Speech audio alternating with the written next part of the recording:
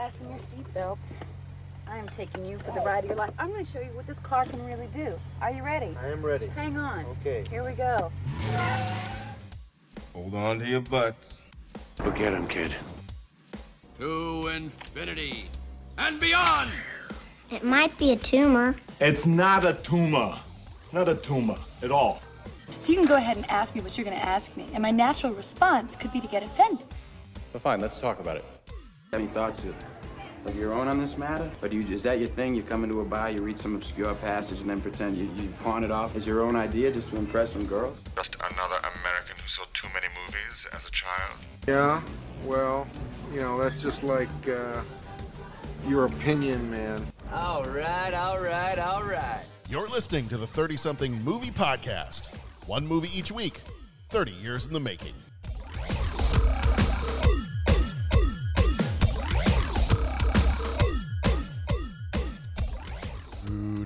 Rudy. All right, everybody, it is the 30-something Movie Podcast. So happy to have you all here with us. This time around, we are discussing the 1995 German family comedy film, Rudy, the Racing Pig, or, as it's known in Germany, Rheinschwein Rudi Roussel. So, with me tonight to discuss this movie are Bo Warmbold. Bo, how you doing? That was disturbing. That was like Silence of the Lambs levels of disturbing. But thank you for that. Yo. Jeffrey, how are you doing? I reject your question. Oh, okay. Starting right now. Okay. No. It's going to be that kind of episode. Early and often, my friend. All right. Yeah, that's where I'm at. Okay. All right. The antagonism runs deep. Speaking of deep, Pat, how are you doing? Hey guys, I'm doing well. Good. What cereal are you eating? So at first I was eating pistachios. Now I am eating raisins. Oh, okay. All right. Here's the problem with the shelled pistachios. Yeah. Like the shells are supposed to slow you down, but I feel like I go even faster when I've got to go through the shells. I feel like I'm in that scene with the Naked Gun when they're on the stakeout and then they open the door and that's kind of what happens. Well, I think the shelled pistachios actually slow me down a little bit. Well, you got to eat more because you're using up calories getting the shells open. That's the problem. Yeah. That is the problem. Yeah. You got to find a way to work less. That also is the goal. Yeah. All right. Well, actually, we're here to talk about the movie Rudy. It's not about a German racing pig, but it is the sports movie Rudy, the inspirational football movie Rudy. Before we get started, we spoil freely here, so just be aware of that. You can, if you hear us start to talk about a movie you don't want to hear about, hit that little forward button maybe once or twice, and we should have moved on and be back on track. And maybe don't count on that. But the other thing, we've moved on to a new topic, whether we're on track or not. Correct. That I would not count on. The train will have jumped to something else. It's not necessarily the track that we're supposed to be on, but it's the track we deserve right now. Mm-hmm. Visit our website, 30podcast.com, where you can leave a rating, a voicemail. You can become a co-executive producer via Patreon, all kinds of good stuff over there. And I am going to take a quick moment to share an announcement that I put out on Twitter. So if you are a listener and you are not on Twitter, I think I might have also, if I haven't yet, this will be on Instagram, this will be on all the other social medias. Basically, the post I put out was, we are turning 500 in not too long, and we would love for you to be a part of it. So basically, there is when 500 episodes you get look so good, you will not. Yeah. So it is, if you go to our website, there is a blog post that has the same title, We're Turning 500, and we want you to be a part of it. Basically, what I'm asking for on there is we would love, we've said on here, this milestone is not just about us. It's about the community of people that have been listening for all the years that we've been doing this. Everybody that joins us, whether it's against your will or not, each and every week. We love you anyway, regardless. But we would love to have you involved in creating a special anniversary episode that we're going to have coming out later this year. So we're asking for your help in a couple of different ways. Number one, memories. We would love for you to share your favorite memories of listening to our show over the years. If there was some kind of laugh out loud moment that made you wreck your car on your morning commute, or there was something heartwarming that one of us said accidentally that brightened your day, we would love to know. Would that be like when somebody mixes up their movies? It could be, yes. Yeah, it could be if you're waxing on or waxing off in Rocky IV, or polishing a bowling ball, or When Dennis fell asleep during Gremlins 2, Dennis. That was awesome. Did Dennis fall asleep? When Pat fell asleep, whenever. I believe one of us had overshared about what they do on the back of a boat as well. I was just about to say. Boy. This. Boy. Maybe you should play that clip for your band camp. Oh, that's wow. As I understand, it was percussion related. Yeah, it was. We are playing a nautical themed Marauders on the High Seas pirate song. So had Yo ho ho and a bottle of rum. Had to do with keeping time. Mm-hmm. Yeah, it did. And since it's a naughty theme, a naughty theme is what you said? It is a naughty theme. Naughty theme, yeah. Which I think is the same as nautical. Yeah. So anyway, if you have memories of the show that you'd like to share, we'd love to hear from you. If you have a favorite episode, so which one of our 499 plus episodes at that point is your the one that's all favorite? about me? That was a pretty highly downloaded one. So that was me. I just kept downloading it again and again. That's kind of what I figured. Yeah. I was hoping we'd get some corporate sponsorship from that, since we named it. What was the name? Was Choosy Moms Choose Jeff? Something. It's very weird. It's a very weird name for an episode. It is. Yeah. I don't remember why Yeah. I named that, but I mean, I see what you were getting or going after there with the peanut butter and all that, but I don't know. It's weird. I think that might have been back when I was drinking the cheaper scotch. It's hinky. Yeah. Yeah. So you blame it all on the cheap scotch, huh? I can blame a lot on that. But yes, if you have a favorite episode, let us know. Out of all the movies that we've covered that have come out in the last several years or so, the ones we've covered that are 30 years old or older now, what's your favorite? Like, why did it strike a chord with you? And finally, if you've got some good inside jokes that you remember from us over the years, some we still reference now and then, and some we've completely forgotten about. But if you have a favorite joke or kind of a running gag from the show, share it with us, let us know. So there are instructions on this post that you can share on Twitter, Mastodon, Facebook, Instagram, all those places. And I've got a specific hashtag for us. So if you're going to share these on social media, it's hashtag 30pod500. So 30pod500. If you're going to share those, you can go to our website, leave a voicemail. There's a little voicemail button there, or you can just email them to us at 30podcast@gmail.com. So we would love to hear from you. So if you've got stuff for us, send it our way. It's going to be probably another couple of months or so at least until the 500th comes out. I think release date for that one is maybe early December. So we still got a little while, but we're planning on putting together some special stuff for you. So we are working on it now. All right. I think that's all I got in terms of announcements. Anybody got anything special they want to talk about before we jump into talking about Rudy? I'm good. That announcement, the 500th episode, that's epic. Yeah. That's going to be fun stuff. Oh, I do have a quick question for you. At the time of recording, this was just announced like a day or two ago, but at the time this will get released, it'll be a couple weeks or so out. Did you all see the casting news for the new Superman movie? I did see something. The Henry Cavill almost lookalike? Yes. Yeah, so they've cast David Corenswet and Rachel Brosnahan as Superman, Clark Kent, and Lois Lane.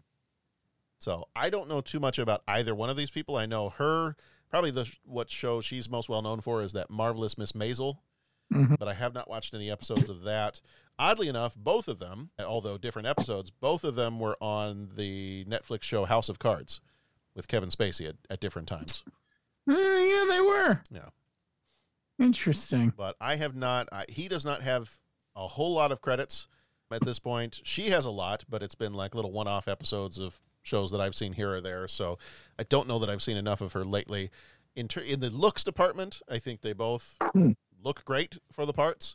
In terms of the actual acting chops, personality, that kind of stuff, don't really know enough about him yet to be able to tell you if one or both acts like a Lois Lane or a Superman. So we'll just have to wait and see. We'll find out.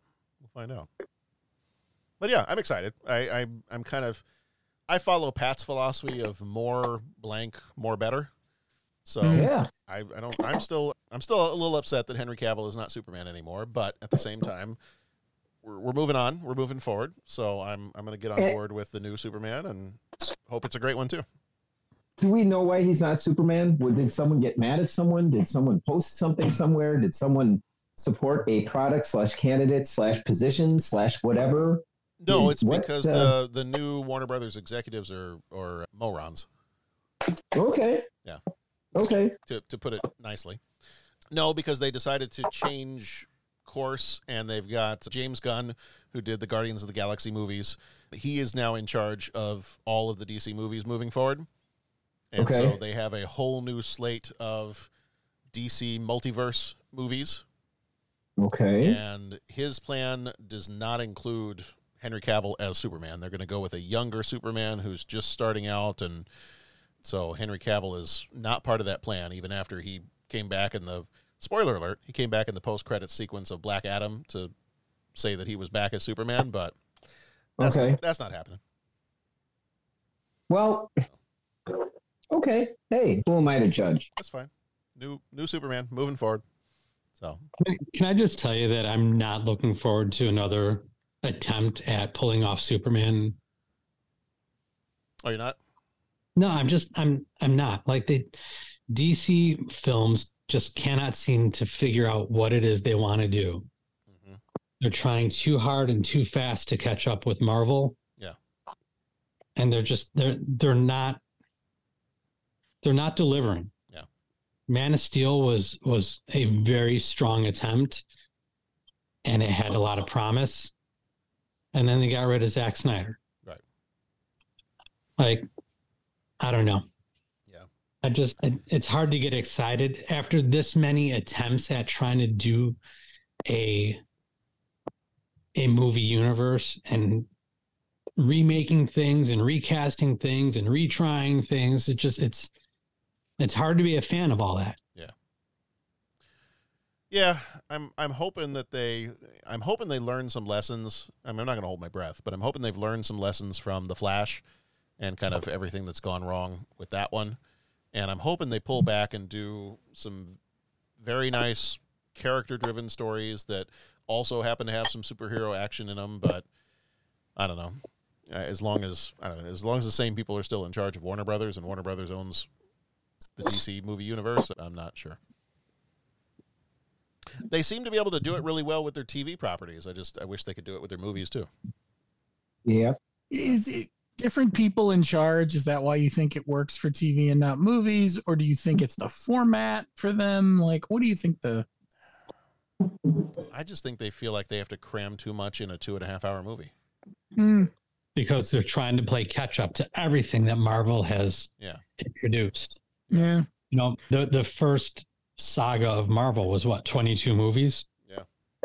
And DC tried to do it in 4? Yeah. It's just, that's not going to work. They flatlinered it. Yeah. Yeah. We know how that worked out. I can do that in 4 movies. All right. Well, we came here to talk a little football tonight, so if you guys are ready, we'll jump on into the trivia portion of Rudy. So this one came out on October 13th, 1993, rated PG. Had a runtime of 1 hour and 54 minutes, directed by David Anspaugh, who did Hoosiers and The Game of Their Lives. Writers were Angelo Pizzo, who did Hoosiers and The Game of Their Lives. Producers were Robert N. Freed and Carrie Woods. Freed did So I Married an Axe Murderer and 3 Wishes. Carrie Woods did Godzilla, the 1998 version, and Scream. Composer was Jerry Goldsmith, who did The Omen and Chinatown. Cinematographer was Oliver Wood, did Die Hard 2 and Face Off. Face Off. Editor was David Rosenblum, who did The Day After Tomorrow and 13 Hours. The production company was TriStar. The budget on this one, $12 million. The box office, $22.8 million. CinemaScore gives it an A, and Flickmetrics gives it a 71% aggregate from the different websites out there giving scores.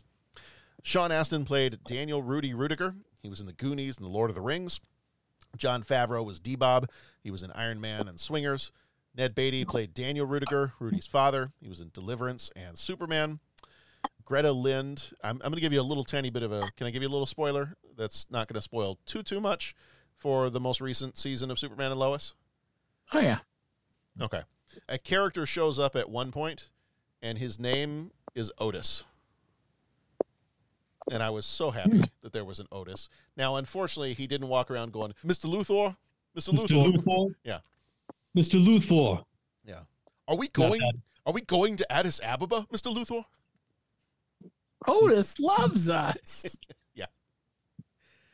Hey, it's that Otis. name will always trigger that line in my head. Mm-hmm. It's not a good thing, but it's just how it is. Otis, my man. Get the death stare. Greta Lind played Mary. She was in The Furnace and The Basket. A lot of nouns there. Scott Benjaminson played Frank Rudiger. He was in Forever's End and Sinister 2. Marianne Thebus played Betty, Rudy's mother. She was in While You Were Sleeping and Groundhog Day. Charles S. Dutton played Fortune. He was in Alien 3 and A Time to Kill. Lily Taylor played Sherry. She was in The Conjuring and Mystic Pizza. Christopher Reed played Pete. He was in Backdraft and Big Shots. Deborah Wittenberg played Susie. She was in an episode or two of ER and a movie called The Sky Princess. Vince Vaughn played Jamie O'Hara. He was in Swingers and Wedding Crashers. John Beasley, who actually just died maybe a couple weeks ago, 2-3 weeks ago, played Coach Warren. He was in The Apostle and the TV show Everwood. And Ron Dean played Coach Yanto. He was in The Fugitive and The Breakfast Club. And I want to check, because I think the guy that was at the gate when Rudy first showed up at the college in Notre Dame, his voice sounded just like the guy, and here's Avengers, spoilers.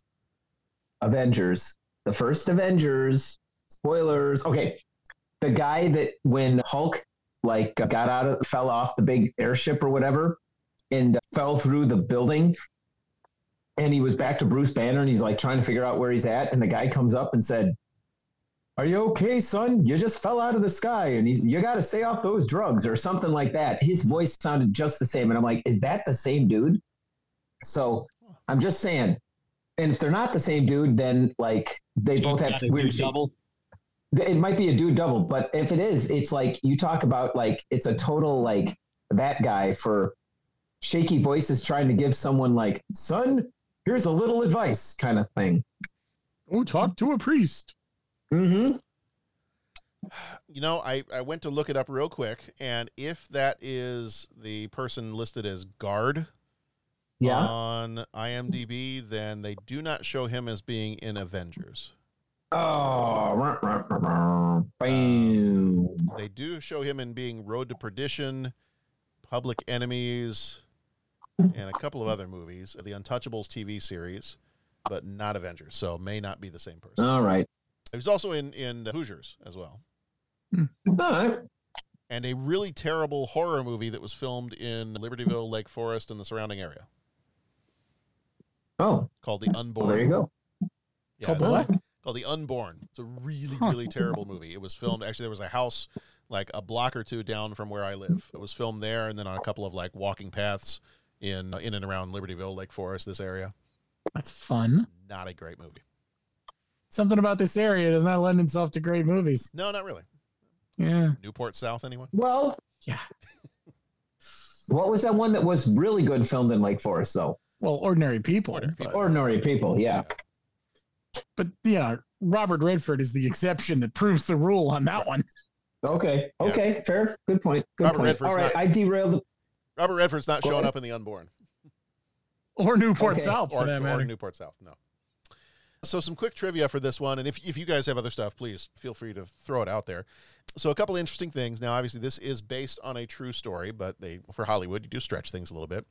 In the movie, Rudy is portrayed as having largely gone into the steel industry after graduating high school, but in reality, he did serve 4 years in the U.S. Navy as a yeoman on a communications ship, and that never gets mentioned in the movie itself. So that was a slight departure from the real-life story of Rudy.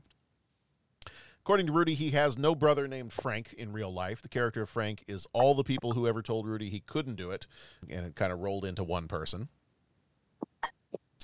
And then there were some interesting things around some of it around the scene where all the players drop off their jerseys. Chelsea Ross, who plays Coach Dan Devine in the movie, the actual coach Dan Devine had said that he announced Rudy would dress for the Georgia Tech game during practice a few days before, And this whole scene where Rudy's teammates laid their jerseys on his desk in protest never happened. And he said, I really actually don't like that scene in the movie. It's unforgivable, it's a lie, and it's untrue. If the players had ever done that, I would have benched them for that game. So he said that that's not something that happened in real life. And then apparently Joe Montana was also an active team member when Rudy played in the Georgia Tech game, and he confirmed that the jersey scene never actually happened in real life. He also confirmed that the carrying him off the field at the end of the game was, according to Joe Montana, was actually more of a prank rather than, taking him off in triumph. Joe Montana said it was 3 of the biggest pranksters on the team, and they kind of did it as a little bit of a joke. So can we hold on a second there? Yeah, go for it. This was something that I wanted to talk about at some point. Yeah. And I think it's a really weird flex for Joe Montana to come down on this movie. Yeah. I think. I mean, he's Joe Montana. Yeah. Right? And one of the greatest to ever play the game. Yeah, nothing is threatening his celebrity. I don't understand why he seemingly, because he's talked about it in multiple interviews, right? It's not just like he was asked about it once. Right. He came down on this, spent some time coming down on this movie in multiple interviews. Yeah. I just don't understand why. If you're Joe Montana, what do you care if Rudy's story was dramatized in some way? Yeah. You're Joe Montana. Rudy never mounted to anything football related. He wouldn't be known if not for this movie. You have one of the greatest careers ever in the history of professional sports. Why are you going to flex so hard against this movie? Yeah. I haven't seen the Joe Montana things. Did he say more than just, hey, this was kind of a prank, they make it a kind of this glorious thing? Because when I was looking at the things, I didn't see anybody that said, oh, that was more of a prank. I'm not questioning it, but I just didn't see it. Did he go any deeper that, or did he just kind of call shenanigans on the carrying the player off the field type? He mostly it seemed like he was mostly trying to downplay the inspirational nature of Rudy as a player. It seemed like he was trying to downplay he wasn't so great. Yeah. Yeah. Like that. And that's the take on it that I don't understand. Yeah. Like, why are you going to spend your energy? You're Joe Montana. Why are you going to spend your energy trying to knock down this guy a couple of pegs? Yeah. Yeah. I did see the stuff that Coach Devine was like, yeah, the players had never laid their jerseys. That didn't happen. I also read something that when he announced that Rudy was going to play, that he was friendly towards Rudy. Mm-hmm. That he was friendly, and it was never a question of trying to get he was a big supporter of his and so forth.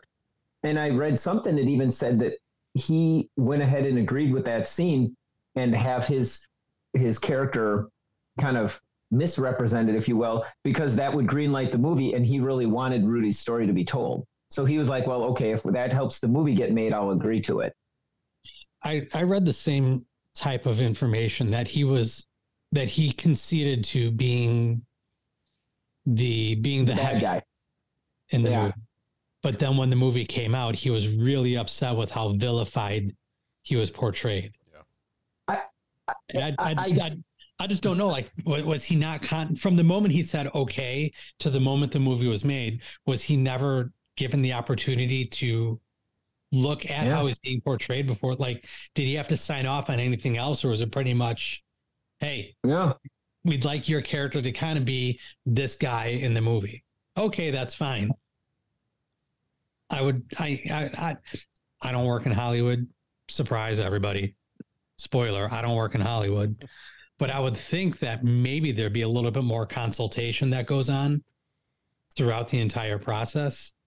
Yeah, maybe it's like when it's kind of one of those, it's all said and done and you see the full picture. Yeah, I don't know. I don't, it was funny because I wanted to bring this up as if you asked, is there anything that doesn't work about it? So I'm way jumping the gun on this, but that was one thing when I found it out, and boy, I bump on that with movies that are either based on a true story or based around a true story or influenced by a true story or, hey, I heard a true story and I'm going to write this movie about it. Like that kind of stuff. I just get with the, well, why? I mean, I get that we needed that powerful scene with the jerseys, and I get that we needed an antagonist, but I don't know. It's like, I don't know how I feel about that when you've got this character and, well, we're going to write him doing a different thing than how he would really act in real life. I don't know. That's always something that I'm like, did it have to be written that way? I don't know. This is interesting, John. Some of the trivia, it's giving me all sort of mixed feelings. My guess is he probably, and again, I also don't work in Hollywood, but I did stay at a Holiday Inn Express last night. Yeah. My guess is he probably is one of those situations where they were like, hey, do you mind if we use you for this? I don't know. Well, it's going to help get this thing made. Well, okay.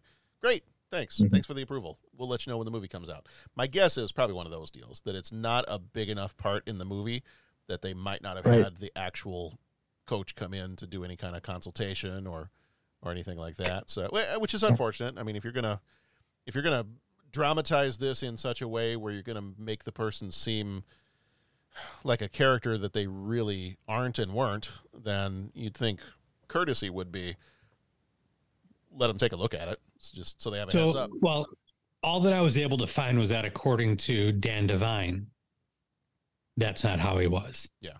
Mm-hmm. I haven't heard anyone else confirm or deny. Right. I wasn't able to find anyone else confirming or denying that the nature of the relationship between Devine and Rudy. Yeah. Other than the comments made by Joe Montana about the overall nature of the film and the story. Yeah. Yeah. And Pat, you did get way ahead of things, so I feel like I need to have a new sound drop that goes something like, Pat just preempted your question. What was that thing from Spaceballs? Pat has ignored your question, run directly past it, straight past straight past your question and out to the exit or something. Yeah. Something. Yeah. But all right. I don't know. That one just gives me all sorts. And I guess that if we decide whatever way the conversation goes, okay, we get into the whole biopic or historical fiction or whatever. And it's like, okay, how much do we allow it to be bent and how much is it too much of bending of the story and how much do we sacrifice to fix the fact to make the fiction more interesting? Well, especially when we know that Hollywood can do it right. I mean, just look at Titanic or Pearl Harbor. Right. Oh, exactly. Exactly. And I don't mind it. And again, I don't want to be that. With a movie I love, I really, really, really don't want to be that guy. And I won't be, because I'm still going to love this movie as much as the first day I saw it. But I just am left with why? I'm just curious, like, why? Sort of like Casino. Okay, spoilers for Casino. You have Robert De Niro and you have Joe Pesci's character, and the guy smarts off to him, and Robert De Niro just is like asking him, like, why are you behaving this way? And Joe Pesci goes psycho and beats the snot out of him, and Robert De Niro's just sitting there just like, okay, like Joe Pesci, he went crazy, but I'm just like, why is this happening? That's kind of me. Like, I'm not going crazy about it. And there's been other movies like that, and I don't want to derail and just list them all, but sometimes I'm just left with, okay, well, if this is a character-driven drama, and I know we want it to be an underdog story, and maybe that's it. It's like, hey, we're trying to tell a story, and this is source material, as opposed to we're trying to tell this person's story, and we want to get all the characters spot on right. Yeah. Yeah. But then is the story as interesting? Is a story worth telling if you stick to the facts and the facts just aren't that exciting? Well, and that's where I'm not the guy to answer that, and I'm not the guy to make movies, and I'm not any of that, because for me, yes, I want to see it depicted kind of like, I want to see that, right? Like, that would be interesting to me. But that's Pat Canigello, and I freely admit that I'm an idiot, and I'm crazy, and I'm weird, and I'm a variant, and I'm not like other people. But like I get that you have to do condensation of characters. I get that you have to do all that kind of stuff. But if you're going to represent someone, like, that's a pretty big, I don't know, that's a pretty big discrepancy for me. Yeah. Not judging the movie, like you're gonna hear my thoughts when we get to like, but that kind of stuff, I'm just always like, yeah, okay, well, why did we have to write it that way? Yeah.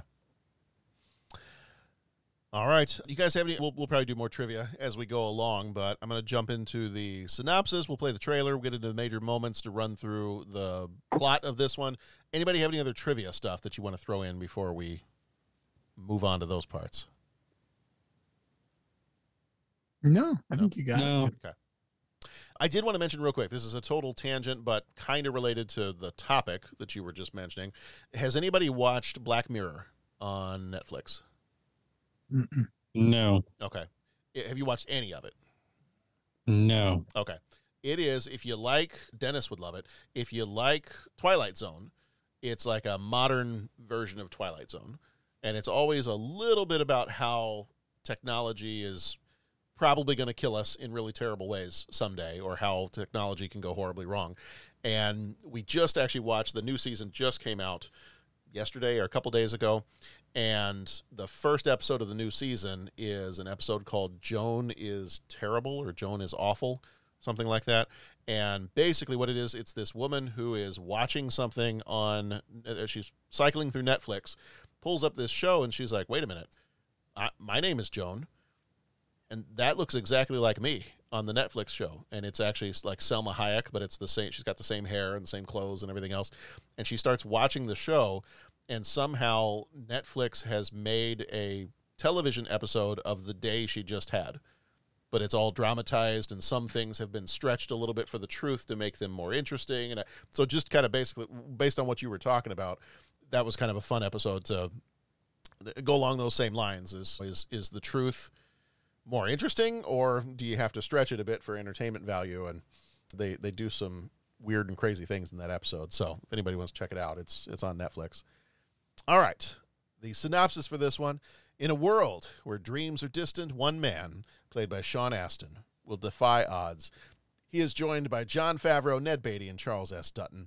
Rudy is an underdog whose spirit soars above the gridiron. Can passion outshine prowess? Find out. It's Rudy. Ready, set, hut! After high school, I'm going to play football at Notre Dame. Chasing a stupid dream causes nothing but you and everyone around you heartache. Ever since I was a kid, I wanted to go to school here. And ever since I was a kid, everybody said it couldn't be done. I always listened to them and believed what they said. I don't want to do that anymore.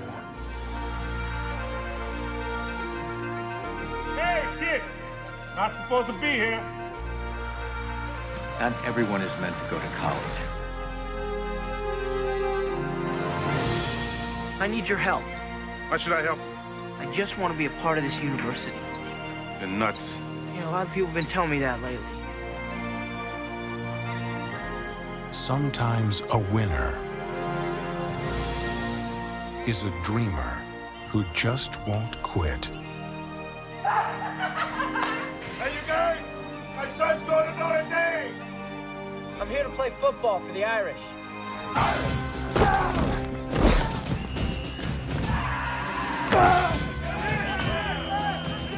I wish God would put your heart in some of my players' bodies. You're 5 feet nothing, 100 and nothing, and you got hardly a speck of athletic ability. In this lifetime, you don't have to prove nothing to nobody except yourself.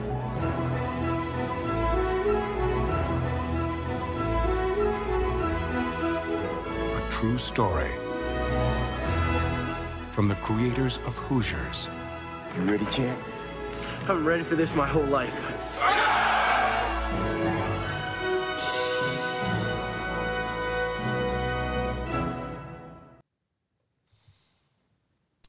Well, now I understand. You know, I hadn't seen this movie until last week, and now I understand sometimes. Well, when I was on the football team in high school, why a couple times somebody called me Rudy, because that line of "you're 5 foot nothing, 100 and whatever," I would have had to been like, hold on, you might have to go just a little bit higher than that. Might be a little more than 100 something. But yeah, not one of the biggest or most athletic people on the football team. And why they didn't make a movie about my life is because I also had a little bit more of a sense of self-preservation, so I didn't sacrifice my body as much as Rudy did. So that, among many other reasons, is why I am not inspirational. But all right, the major moments for this one. I got this broken down into 10 major moments. First one, Rudy's dream. It is the late 1960s in Joliet, Illinois. Rudy Rudiger aspires to play football for Notre Dame despite his lack of grades, money, and athletic stature. His friend Pete is tragically killed in a mill explosion. Rudy becomes determined to pursue his dream and visits Notre Dame. He's unable to enroll at Notre Dame due to academic ineligibility, but with the assistance of Father Kavanaugh, enrolls at Holy Cross College with hopes of transferring someday. He befriends Fortune, the head groundskeeper, and starts working at Notre Dame Stadium as he's like an assistant groundskeeper or an assistant to the groundskeeper. I did really enjoy Fortune's character, mostly because I just enjoy anything Charles S. Dutton does. Like, I think he's an amazing actor, and I will watch pretty much any movie he's in. Mm-hmm. But I loved his character as the groundskeeper, that just all the ways that he would sometimes helpfully antagonize Rudy or be there with a word of wisdom, or sometimes just sit and silently stare at him and let Rudy just talk. But thought he was a great character. I don't know nothing about it. I don't know nothing about it. Yeah. I'm going to be playing football for the Irish. Coach Parsegian know about it? No, I'm going to go tell him. Yeah. I mean, that's that. Yeah. Yeah. Rudy meets D-Bob. Rudy forms a relationship with teaching assistant D-Bob, who aids him academically, discovering that Rudy suffers from dyslexia. So with this knowledge, Rudy is able to overcome some of his learning obstacles. There is some rejection, but persistence on Rudy's part. Did you just say obstacles? I did say obstacles. All right. That was... Carry on. Yeah. For anybody who's a fan of Oh Brother, Where Art Thou, that's a reference to Oh Brother, Where Art Thou. Let's just listen to that soundtrack earlier, too. Oh, man, I love that soundtrack. Yeah, we can't find gainful employment on account of our obstacles. I want to go watch that movie now. So Rudy faces a little bit of mockery from his family, particularly his brother Frank, about some of his football ambitions. Nevertheless, he does persist and doesn't let including his girlfriend leaving him, deter him. For me, this was probably one of the hardest parts of the movie to watch, because even in some of these stories where maybe the family or the friends don't believe in your dream as much, this family and friends were way more antagonistic than I think most of these other underdog stories. Most of them just be like, yeah, okay, great. That's a great dream, Rudy. You keep dreaming that. But I mean, this was, his father in particular was actively like, that's a stupid idea. Dreams are stupid. My dad had a dream, nearly ruined him. Don't follow stupid dreams. I'm like, dang, Otis. That was tough. I thought the writing with the brothers, that could be pretty accurate when you got a lot of brothers. You know what I'm saying? Like, I could see some of that, but I thought like some of the dad stuff was pretty harsh. Yeah. But that being said, like a guy like, hey, you grow up, you work in the mill. This is a good job. You know, I don't want to see you get hurt. It seemed a little heavy handed when you're telling well, he was supposed to be 22 there, right? You're telling your 22-year-old son that's been out working since high school and is looking to get married and all this kind of stuff. Like, man, it brings nothing but heartache and anger to the family. It's like, okay, well, the guy's probably out living on his own right now, you know.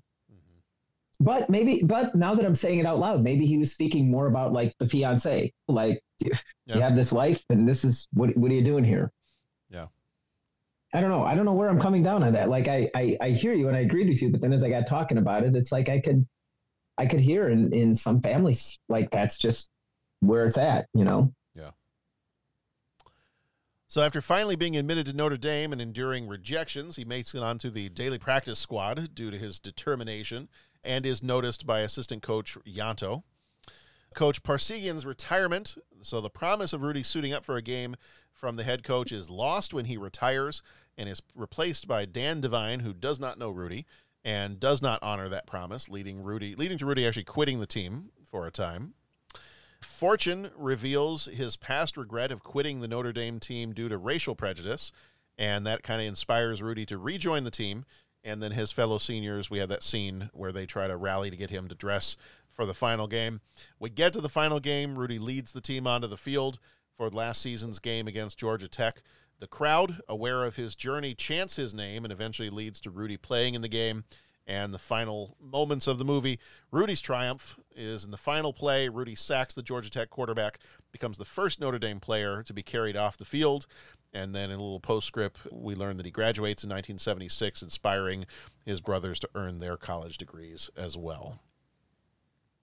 I believe that stuff was accurate, at least the trivia section. I do understand that ending, I think it was like 3 plays and not 2, but supposedly he did get in there. I don't know if they like called a pass play to get it to score. Mm-hmm. I don't know if it was quite as elaborate as what they showed, but I guess he did get in and played and did get a sack on the quarterback at the end of the game. Yeah. From what I read. All right. If there's nothing else, I think it's time for deep thoughts. And now, deep thoughts. I have an opinion on this matter. Don't mince words, Bones. What do you really think? I like it a lot. Wow. It's very deep. Thank you. I'm going to make an assumption and say that asking you if you like this movie is kind of a dumb question. Would that be accurate? Yeah, I think that'd be accurate. All right, so let's start with this one then. What is your favorite thing about this movie? And when was the first time you saw it? Can we go back to the other question? Yeah, no. Start with this one. Start with an easy one. When's the first time you saw it? For me, it was this weekend. Okay. I'd never seen it before. Get out of here. Yeah, for me. Me as well. So for both the two of you, neither of you had ever seen this before, huh? Mm-mm. No. How is that possible? I don't know. It was always on my list of sports movies to watch, and just for some reason or another, I've mentioned before, my dad was not a Notre Dame fan, so it was not likely that we were going to be watching this movie in our house growing up. But yeah, it's always been on my list of sports movies to watch, and then just for some reason or another, I never got around to it. Yeah, I heard a lot about it over the years. Knew a bunch of people who were big Notre Dame fans, and they would always talk about it, but I just never got around to it. I think it's one of those, you hear about it so often, you already knew so much about it just from all the people talking about it. Yeah. That you sort of just never had that, what's the word I'm looking for? You never had that drive to see it because you already felt like you knew the movie because people talk about it a lot. And so I don't think it ever rose to the level of, gosh, I got to see this because everyone's talking about it. I already know. Yeah. So now that Pat, I don't mean to be rude, but I'm not as interested in your opinion as these other two. I was going to say, Jeff, we should take a seat back. I really want to hear your reaction. Talk, gentlemen, please. Yeah, tell us. So now that you've seen it, what are your thoughts? Oh, wow. Did it live up to the hype? Did it live up to the expectations? What took you by surprise? What were you wearing? Unfortunately, I don't think it lived up to the hype of years of hype. Why not? What was it? I felt like I'm watching this movie and I'm going, all right, everyone loves this movie, and it felt like another inspirational sports movie. Nothing registered as, and not to say I didn't like the movie, it was fine. It was an inspirational sports movie. But what it didn't do for me that it seems to do for a lot of people is push over that edge of inspirational sports movie into something special. Does that make sense at all? Was this maybe could this be a case? I hear what you're saying. Could this be a case of kind of inspirational sports movies kind of follow a certain mold? And maybe this, I don't know how many inspirational sports movies came out before this one, but if this was one of the early ones, maybe you've seen all the ones since then. So now the could it be, do you get where I'm going with that? Yeah, it definitely could be that this created something that since then I've seen so much of, it doesn't really peg the needle for me, you know? Mhm. I could totally see that. Beautiful movie, like definitely the thing I meant to go look at and haven't, and maybe you guys already know, like the on-campus stuff. Did they shoot it on campus? Yeah, a lot of it they did. Although, so this is where I wish that Katie was feeling better, because she was planning on joining us on this podcast. Yeah. She's a graduate of Notre Dame. Oh, nice. So there were a couple of times when I tried watching this movie with her, and I've got a big issue with people that talk during movies. Like, I struggle with that. Like, I want to watch the movie. I don't want the commentary. I don't want the questions. Just watch the film with me. And then finally, I just sort of relented once, said, I will go into this movie with you. We will put it on and you can tell me whatever you need to tell me about this movie. And while filmed on campus, there were many shots that were edited to look a certain way. Okay. Such as, like, if he's sitting here, then that would not be in the background, or if he's standing there and looks up, he would not see it. Yeah. He would not see this at that from where he is. There's a famous one of those that everyone complains about, isn't there? Oh, what is it? I can't remember now.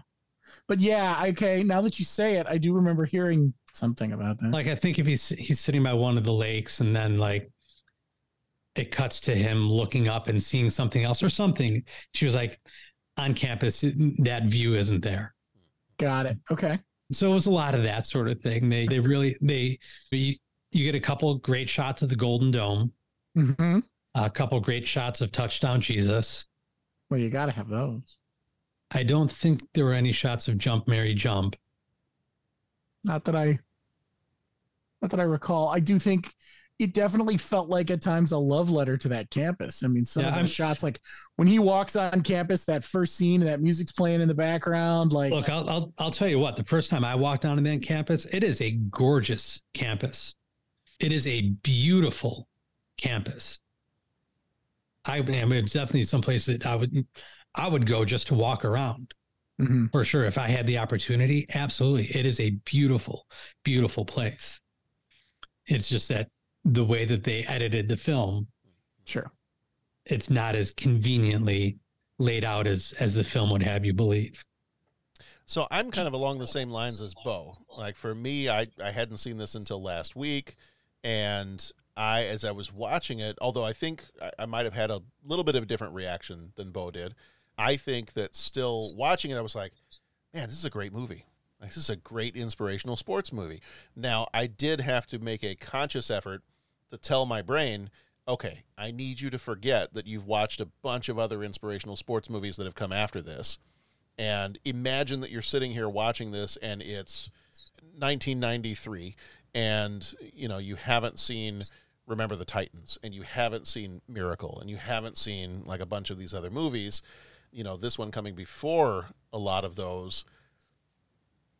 Is this being the precursor to some of those? And you had some before this, Rocky and a bunch of other sports movies. But, I think as I'm watching, I'm like, man, this is a great movie. Like, there are so many like inspirational moments. Sean Astin, I thought, was great in this movie. I mean, he was absolutely, being the main character he should be, but he was my favorite part of the movie. Just loved him as a character. Thought he was, having been somebody, and I'm not, as I said earlier, like, I'm not placing myself on the same level as a Rudy, but there were so many things that I saw in him where, like, when I was in high school playing football, because I was not the biggest and I was not the most athletic on the football team, I was actually one of the smallest on the football team. I spent the vast majority of my time on the practice squad getting beat up so that the varsity players are ready for Friday or Saturday. So I saw a lot of kind of personal connection there too.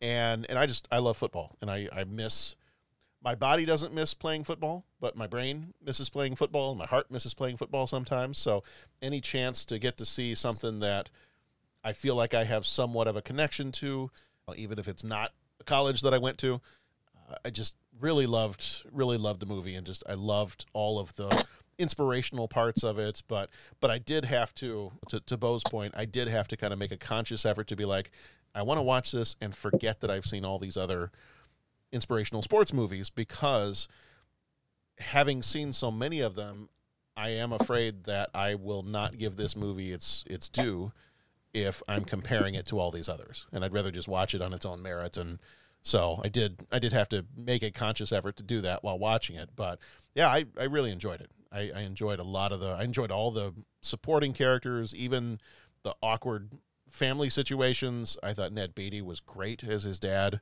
Loved the groundskeeper. D-Bob was so much fun. So confident until a lady opens their mouth, and then he can't talk around anybody. What was the name of the character in The Big Bang Theory who couldn't talk to girls? Raj. Yeah. So D-Bob was a bit of a Raj. As soon as a lovely lady starts talking, then he completely shuts down. I thought that was kind of a funny scene.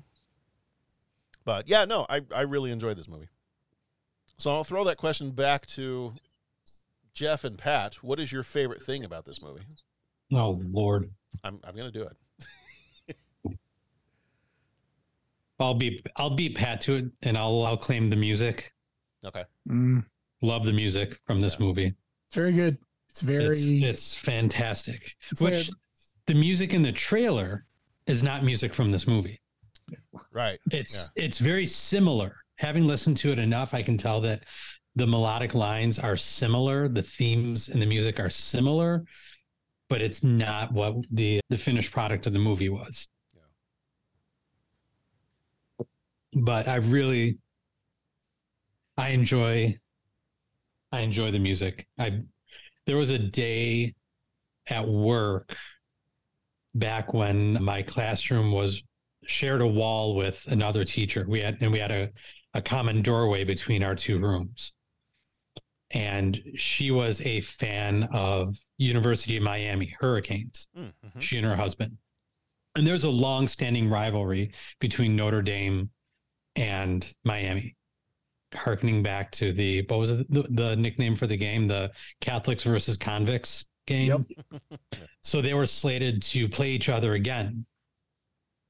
So as a precursor to the game, I opened up the door between our two rooms, cranked up my stereo, and just played the Rudy soundtrack all day. Nice. That was a fun moment. But yeah, I really dig the music. I think, John, like you said, Sean Astin was phenomenal in this movie. He really brought it in a big way. I really liked his characterization. He really seemed to understand the struggles that they were trying to portray for the character. The moment when he had nothing left to give and he wanted to quit. Like, I think anyone that works towards a dream or goal, sometimes you just need that moment where you just can't do it anymore, and you have to allow yourself that opportunity to say, I've failed, I'm done, to be able to regain a little perspective and motivation. Yeah. And I think he portrayed that moment incredibly well. And if I had to guess, just his boundless optimism in this movie, and other movies he's in too, but I mean, think this one in particular. If I had to guess, my guess is this is the movie that somebody watched and decided, hey, we need a Samwise Gamgee for Lord of the Rings. That's the kind of person we need to play this character who's going to walk with Frodo through hell, for lack of a better term. It was either this or Goonies. Right. Yeah. You didn't think it was Encino Man? Well, I mean, you got that's a good buddy movie too. Yeah. Patrick, what about you, man? What do you draw to in this movie? Well, I'll be really honest with you guys. And John, I kind of share what you had said in your reaction to it. first, when this came out, I think we all went and saw it in the theater. And I'm not a big college football fan. I'd be a pretender to say anything different. But I know that like my mom's family growing up, like we all watched NFL and pro football and all that, but they also were big into college football as well. Notre Dame was the school. In fact, my uncle and my grandfather both really, Notre Dame was where they wanted to go and play ball for. And there were reasons that they were not able to make that happen. But yeah, Notre Dame was, by descent, or by ancestry, we're pretty big Notre Dame fans. And again, like by the time it got to us, like the games would be on, mom would take a passing interest in it and all that kind of stuff. And to say I'm more of a fan would be false, right? That would be kind of like a bandwagon jumping thing. But Notre Dame was big in our house, and my mom's house, especially growing up. And so when this movie came out, we all went and saw it, and we're taken by the story and the whole thing. And it's funny because I've anytime it's on, I watch it, or every couple of years, I got to watch Rudy and all that. And it was really, especially in this rewatch, it really occurred to me that there's a lot in this movie that I can identify with. I never played football other than kind of like the Sandlot movie that we talked about. Like that was what we do. We'd go play football on a street somewhere or a park somewhere and all that. But I never played like in college or high school or any of that kind of stuff. But my experience, like going to college and music and trying to figure out how to play the trumpet and all that, there's a whole lot in this movie I identify with. And it was this most recent watching where, man, just almost scene for scene, it really gave me all the feels. And it was kind of like a trip down memory lane, because it's just like, wow, I find a lot that I can kind of identify with in this story. And it really hits with all the feels, and it really puts me in a kind of a retrospective mood, kind of thinking back on a lot of stuff in my life and kind of how I ended up who I am and what I kind of experienced going through school and all that. And so just on an emotional level, on a core level, there's a lot I really identify with in this movie. So yeah, that's all I got to say about that. Is there anything, Pat, you kind of started talking about some of this a little bit earlier on. Is there anything in this movie that does not work for you? For me, no. I love it all. The stuff I said I bumped on before was kind of like stuff that just makes me go, well, why do that when we're talking about like a historical thing? I guess it might sound like semantics and not matter, but it's kind of like almost do something like you did with Memphis Belle. Just make up fictional names for the characters, right? If you're going to do that. But if you're going to put Coach Devine in your movie, then make it true to the real person. And if you don't want to do that, that's fine. Then just come up with a fictional character is kind of what I would say. But no one's hiring me to write movies. They're hiring these guys to write movies. And this movie made some serious money, and 30 years later, we're all talking about it. So who am I to judge? But for me, I don't really fault this movie with anything. Like I said, I get very taken by this when I watch it. Yeah. Memphis Belle, another Sean Astin movie too. There you go. There you go. I agree with Pat in that there's really nothing in this movie that I don't bump on. And I think starting from when I first saw it, which would have been in college by the time I got around to seeing it. But I think I knew to take it with a grain of salt and not believe that everything that was going to be depicted in the movie was going to be the God's honest truth. So I don't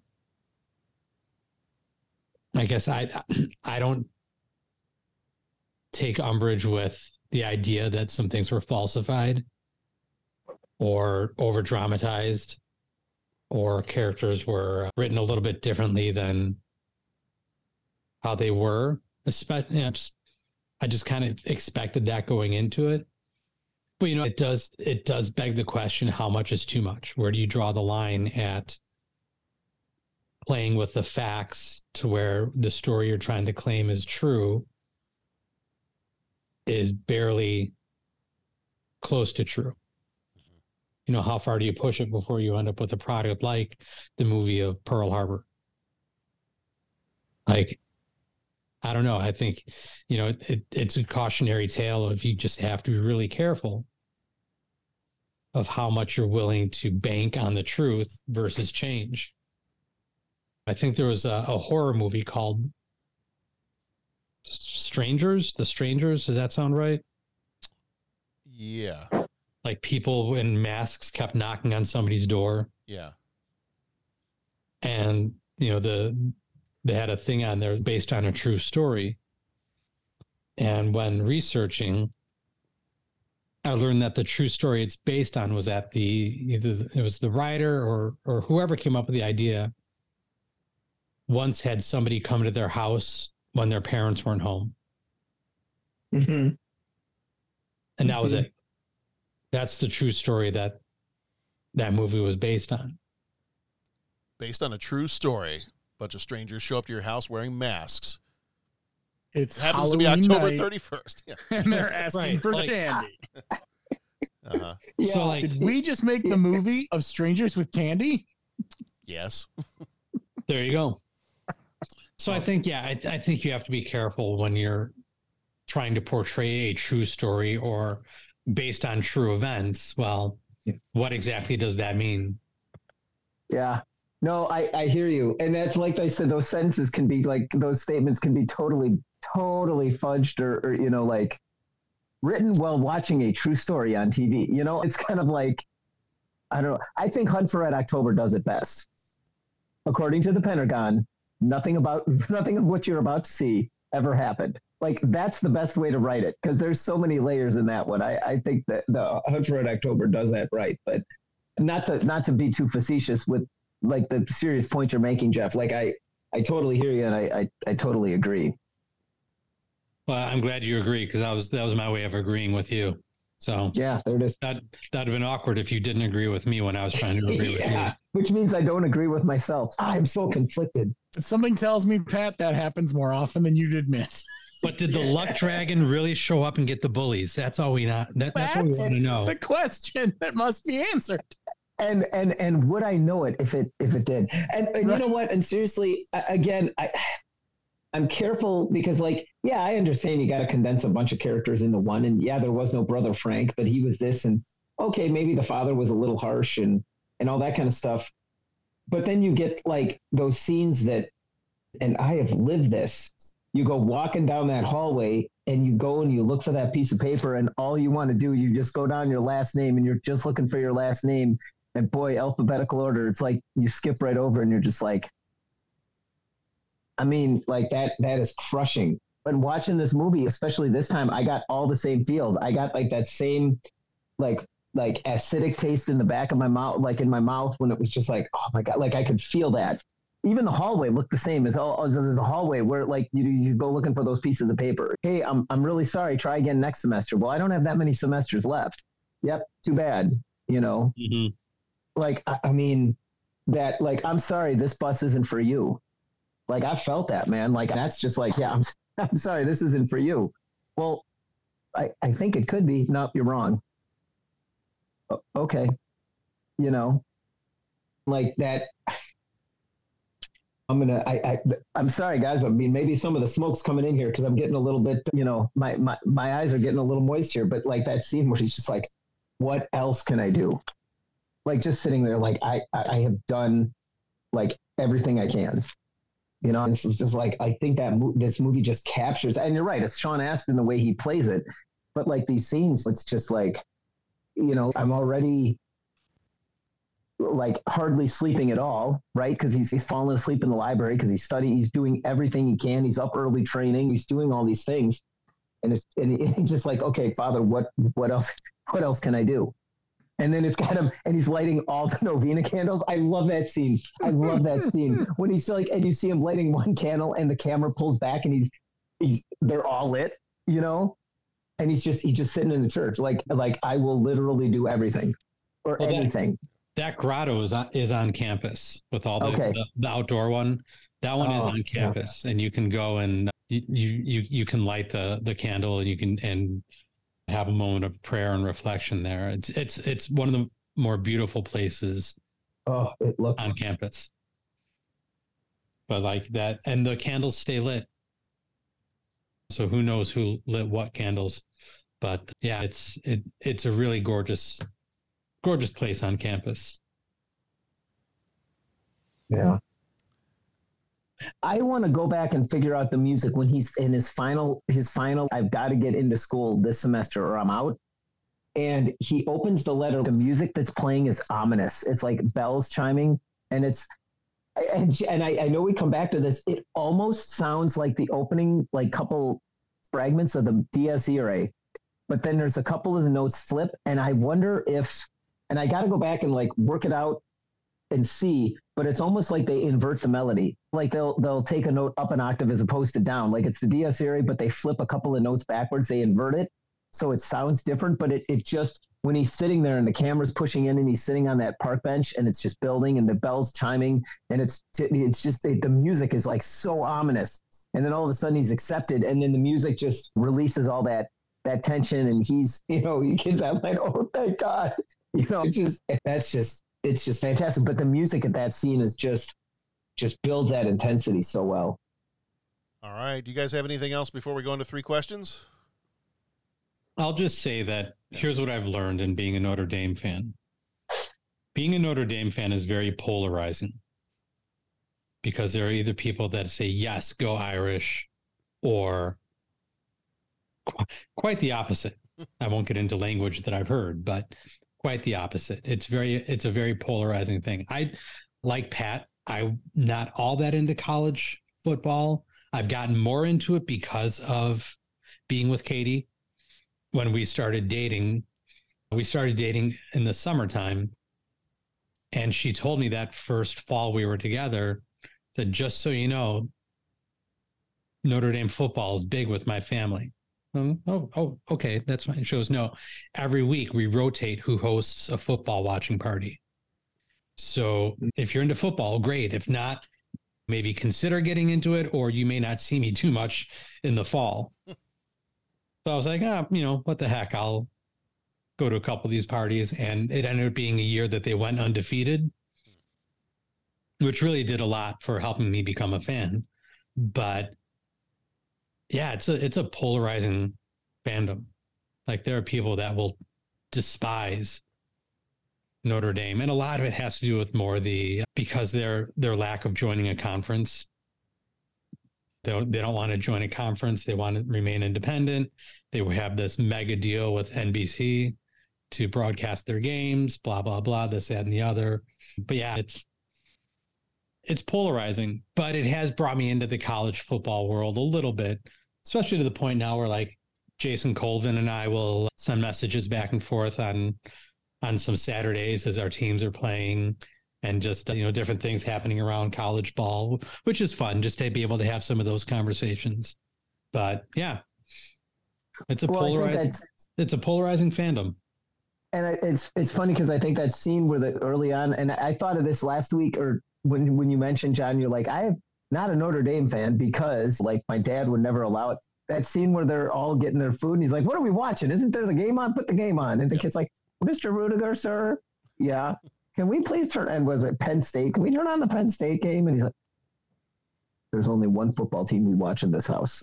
I mean, it's just like that, and Jeff, you obviously have real experience with it. So I'm not going to say like, oh, well, the movie backs that up. But I mean, that was cool that you see that part of the fandom in this. Like, yeah, we're not switching over at halftime. Like, we only watch one team.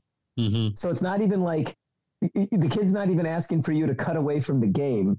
Right? Like, it's just, we don't turn on another team in this house.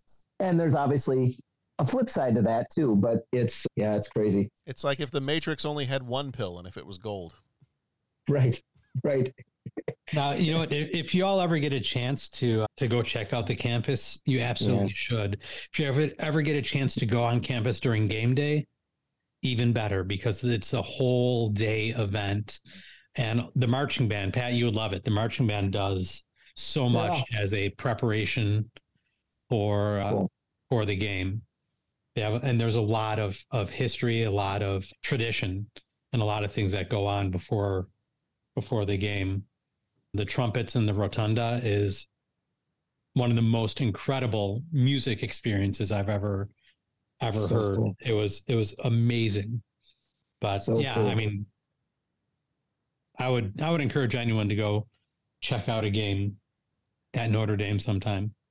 Stay out of the way of the guard though, because they will run you over. All right.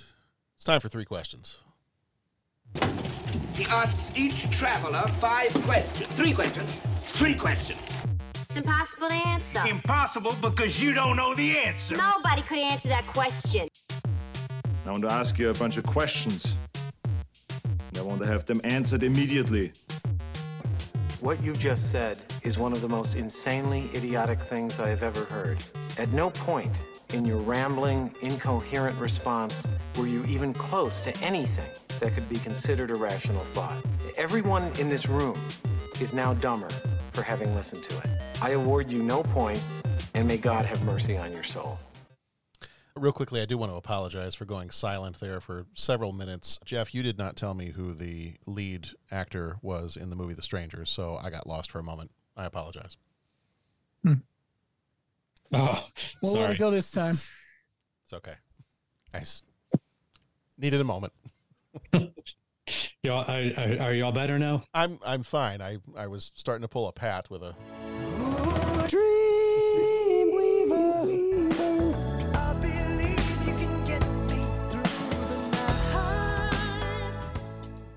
Audio. Swing. Okay, question number 1. Speaking of The Stranger, never mind. Anyway, that's a whole other thing, Pat. Different podcast. Are we talking about the Camus book or the Billy Joel song? We're on the boat, John. Just ask the questions. All right. Well, hard to port. Okay. Hard to starboard. Hard is right. Hard to port. Uh-huh. Wow. All right. Question number 1. Who is your favorite college football player of all time?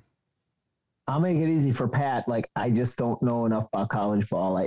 I wouldn't know. Pat just rejected your question. Does Forrest Gump count? Sure. Oh, I was going to say Forrest Gump. I'll let you choose a fictional player if you want to. Can we pick our favorite NFL player for when they were back in college? Does that count? Sure. Or is that cheating? No, that's fine. That might lean into question number 2, but I'm such a band guy right now. That's fine. That's okay. Who is your favorite college football marching band, Pat? Is that a better question? Oh yeah, favorite marching band, Pat. Go. Oh, geez, yeah, great. How many columns can we put in the spreadsheet? Well, 1 if you're everybody except for Jeff.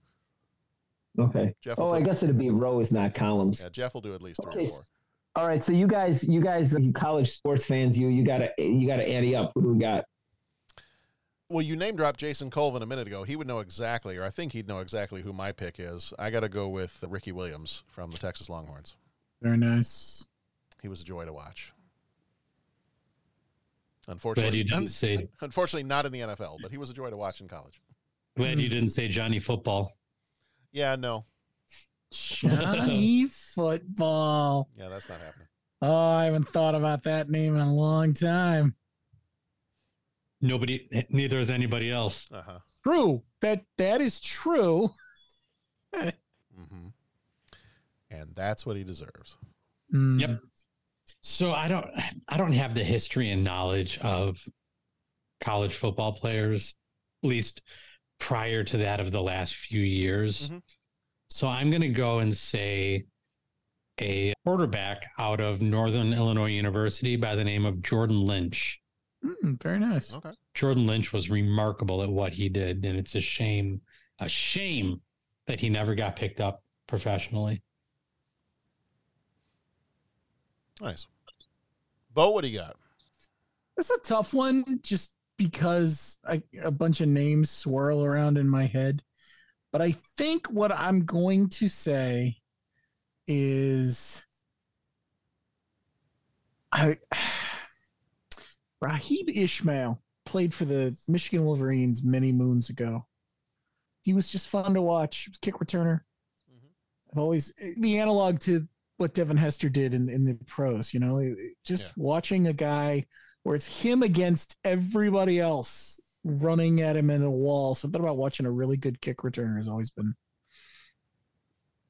cool. Yeah. All right, Pat, marching band. What do you got? Well, we're close enough. If I don't say the Madison marching band, right? I mean, those guys are, especially Mike LeCrone. I think that guy was like in his 90s and still directing the marching band, and like would come in on a trapeze and spinning around, and so, like he'd do all sorts of acrobatics in the band and the whole deal. And so that one immediately springs to mind. But I'm sure that there's so many great bands out there, and like you mentioned, what Notre Dame does, and when you've got that aspect of it working in harmony with the group, with the team, that's pretty awesome. So I feel like I'd seen some like YouTube or TikTok videos of the Ohio State marching band, and then Ohio State, Ohio State stuff. Yeah, they're pretty awesome. Yeah. And you get to different parts of the country, and you get different traditions and different styles of music and styles of marching, and I mean there's a lot of great stuff out there with that. Yeah. All right, question number 2. Whose football jersey would you want to wear? If you were going to go out and buy a football jersey, or if somebody was going to gift you one, what player? Could be college or NFL. Doesn't matter. I've got a Singletary jersey. That's pretty good. Maybe McMahon or Peyton. Yeah, Walter Payton's a good one. Walter Payton that'd be a great one. That'd be a great one. I'm going to stick to my old standbys. I'm going to go Emmitt Smith. There you go. I used to have an Emmitt Smith jersey and wore it until it basically disintegrated. And I've tried to look up and see if I can get another one at this point, and not unless I want one of the children to maybe not go to college someday. Mm-hmm. College. Overrated. Yeah. Indeed. We'll send them into the priesthood, and then maybe they can sign up for the college that's in the same town and just work really hard, and we'll go that route. It's a plan. Yeah. I won't comment on the validity of said plan, but it is a plan. The Rudy plan for higher education. You think I want to be a priest? That was awesome. That was a great That was great. That was, and the way it was played. How long have you thought about this? All my life. Your friend died. Okay. Some escaped to the cloth. Wait, what? Yeah. It's interesting. What jersey would you wear? I mean, I guess there's different ways to think about that. Like, because sometimes it's easy to let that hero worship of sports players go a little bit awry. So it's like, so I'm thinking about like, who are like the stand-up guys that'd be like, man, I want to wear this guy's number. Right.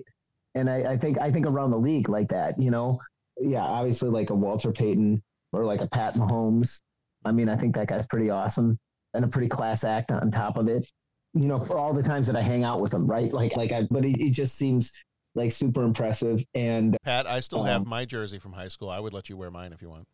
I would. That was the next thing I was going to say is I want a John Reed jersey. Only if I could wear bows. There it is. I don't have one from high school. But it was, but I am a Green Bay fan. So, I mean, it's like there's a bunch of guys. Well, Pat, it's been nice having you here. Yeah, I feel like Pat's audio was cutting out there for a moment. Hang on, guys. I'm sorry. I can't. The number of Super Bowl wins and NFL championships and all that, it's clogging my ears. Can you repeat what you just said? I just can't hear you. Can you speak into the... Okay. What would you like to do next? Can you speak up? I'm sorry, I can't hear that. Just say that one more time. Mm-hmm. Well, let's just put it this way. After an NFL game, the Bears get to go back to Chicago. The Packers have to go back to Green Bay. Okay. I'd much rather go back home to Chicago. Okay, I see what you're saying. Mm-hmm. I see what you're saying. Uh-huh. And what I love is that you have to explain the diss, because that makes the diss hit that much harder is when you have to explain it. So that works. I figured I needed to explain it because I figured you were half asleep at this point. Okay, that's a good point. That's a good point. Dude, you had to explain it because he's a Green Bay fan. Well, that's probably true. I I find this happens a lot with Green Bay and White Sox fans. So. Yeah, I know. I get that. That. You know what? But you know what? It's kind of funny is when you look at it and it's just like, you look at some of those players and it's like, yeah, I'd like to wear this guy's number because he plays real well. But then it's just like, you're going off and running your mouth and it's just like, oh my gosh, like I can't get with that, you know? So I don't know. That's interesting. Yeah. Okay. I got nothing else. Yeah, whatever. Okay. Well, Pat's no longer on this podcast. Question number 3. What was the hardest class you took in college? It doesn't have to be college. What's the hardest class you took in school? Calculus. I never even took calculus. Calculus is pretty hard. Math and I parted ways long before that. Agreed. Yeah. Yeah, there was it was a math class.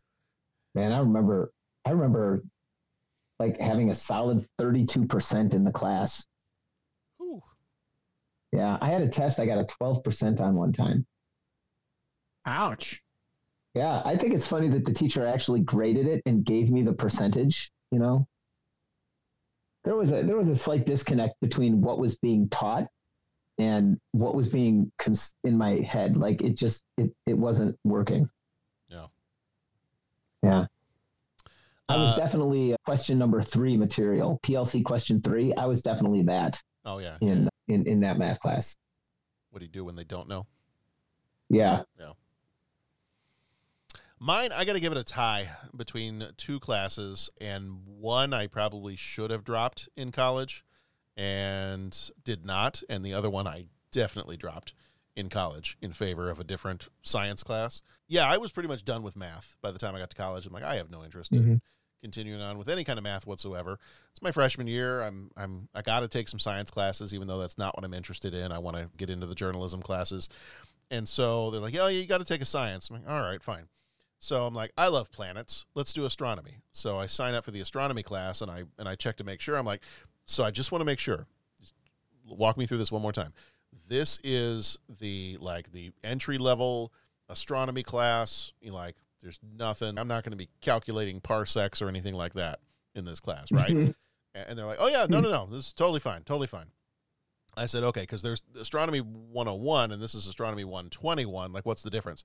They're like, oh, there's not really any difference between these two. It's totally fine. Yeah, not totally fine. I get into this, and not at all. I get into this, and immediately, I'm gonna pull up our old favorite here. It was my understanding that there would be no math. Yeah, in this astronomy class. Yeah, no, there was all kinds of calculations. There was all kind of lowest grade I've ever gotten in a class in my entire life. I hated that class. Should have dropped it. Didn't know any better. It really brought down the GPA quite a bit. There was that one, and there was the class that I did actually enjoy, was a science class that was all about bugs. And I made the mistake of, and I hate bugs, but it was an interesting class. I signed up for the version of the class in which you had like the extra special attention from the professor. And so I signed up for the wrong, I was a bit too lazy to have signed up for that class. So definitely signed up for the wrong section. And the test that they gave us, I cannot even remember how many of the Latin names of bugs we had to have memorized for that test. I remember taking the test, walking out of it and going, well, I'm dropping that one. And I think I dropped it in favor of like earth science class. So I got out of that one pretty quickly. But those 2 classes, and I've taken Latin before, so it's not like I didn't know it. It's just I got to the test and I was like, oh, I can already tell I'm about to fail this one. Oh, this Latin. Right. Yeah. See, I know the pig Latin. I don't remember this Latin. Oh, you didn't tell me we were going with like Latin. Ironically, I got to the test in the bug class and I was like, wow, sometimes you are the windshield and sometimes you're the bug. And I was the bug in that case. Oh, it wasn't pleasant. So like math class, that one, there was that in high school. the hardest like music class, I think it was form and analysis, where you had to break down pieces of music and analyze them and describe what was happening chordally and what was happening melodically and why and where. And it was so hard that each week the teacher would just come in and like the tests would just get slammed onto the desk and he'd just be like, okay, you want the lecture now or later? And it was basically because none of you deserve to be musicians, kind of like the thing. And then eventually he just started giving us a spelling test at the beginning of every test just to give us some extra points. So it was just like, we'd have 10 questions, spell allegro, spell forte. And it was just basically giving us 10 free points because our grades were so low. He was trying everything he could to help us get through because it was just like, okay. I know. Let's have a spelling contest. That's what it was. I think the class I struggled a lot with, it was a 400 level philosophy class. Oof. And I don't know how I ended up in this class. It was a philosophy of education class. Double woof. But a 400 level philosophy class. And I spent I don't know. It was a struggle, man. Like, does Katie know you're into that kind of pain? I didn't know I was into that kind of pain. Was this a requirement or did you lose a bet? Why would you take that class? I think that's my favorite right there. There must have been some sort of requirement component to it. Well, like I had to take a philosophy class of some kind, and that's just the one that worked with my schedule. Yikes. But yeah, it was a rough go for the first half of the semester. And then I think once I finally out loud said, I don't have a clue what the hell is going on. The professor then looked at me and said, well, now you're getting it. Okay. But yeah, it was just like, it was for someone that is very black and white in terms of learning, living in a class that just lived and breathed in the gray area. That was really tough for me. A philosophy class. Philosophy of education.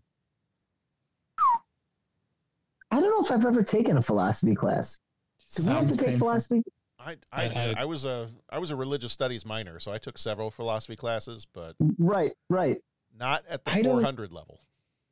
Yeah, I didn't own any black turtlenecks, so I decided not to take the classes that far.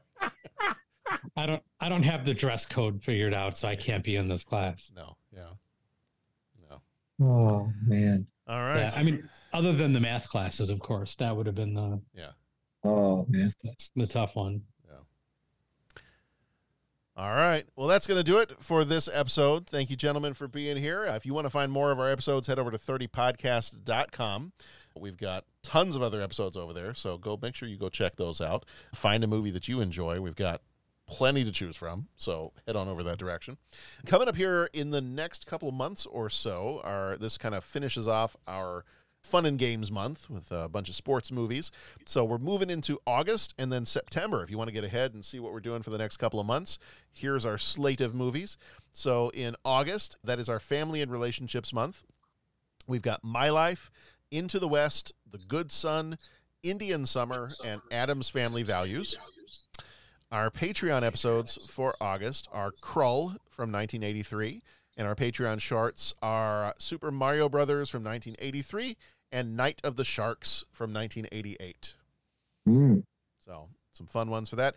And then September, I don't think we've mentioned the September movies before, so we'll get into those, and you can watch ahead if you want to. September is our Secrets month. Secrets. I turned into Elmer Fudd there for a second. Many sequels. Many sequels will be revealed. I don't know why, Jeff, but man, the way you just delivered that's like so good.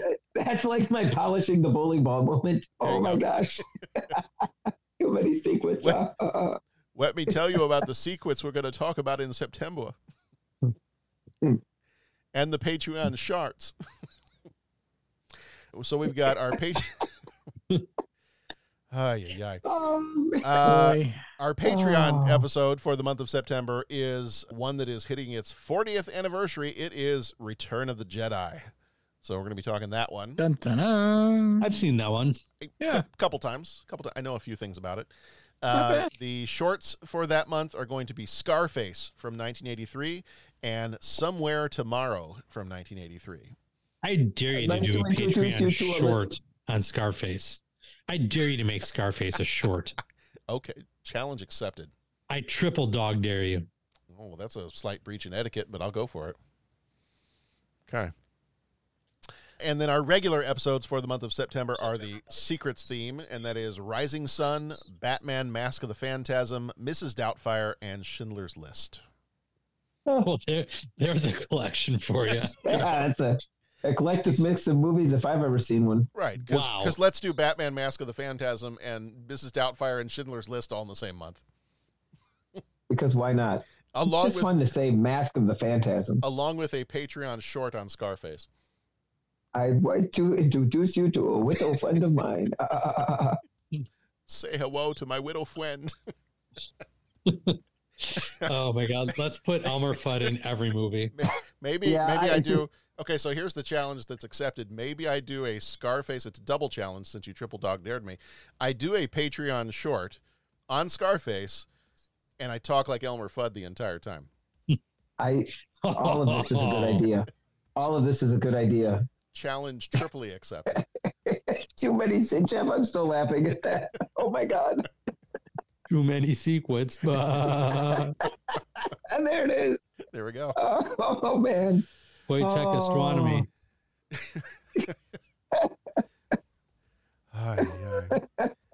Well, as always, gents, man. thanks for being here. Thanks for talking movies. Yeah, thank you, John. Mountain, you have a phone call. It's your mother. When are we talking about that movie? We're already past that movie. Yeah. When are we talking about that movie again? Right now, apparently. Yeah. I was going to say right now. Oh. When will then be now? Soon. All right. Everybody, be excellent to each other and go watch some good movies.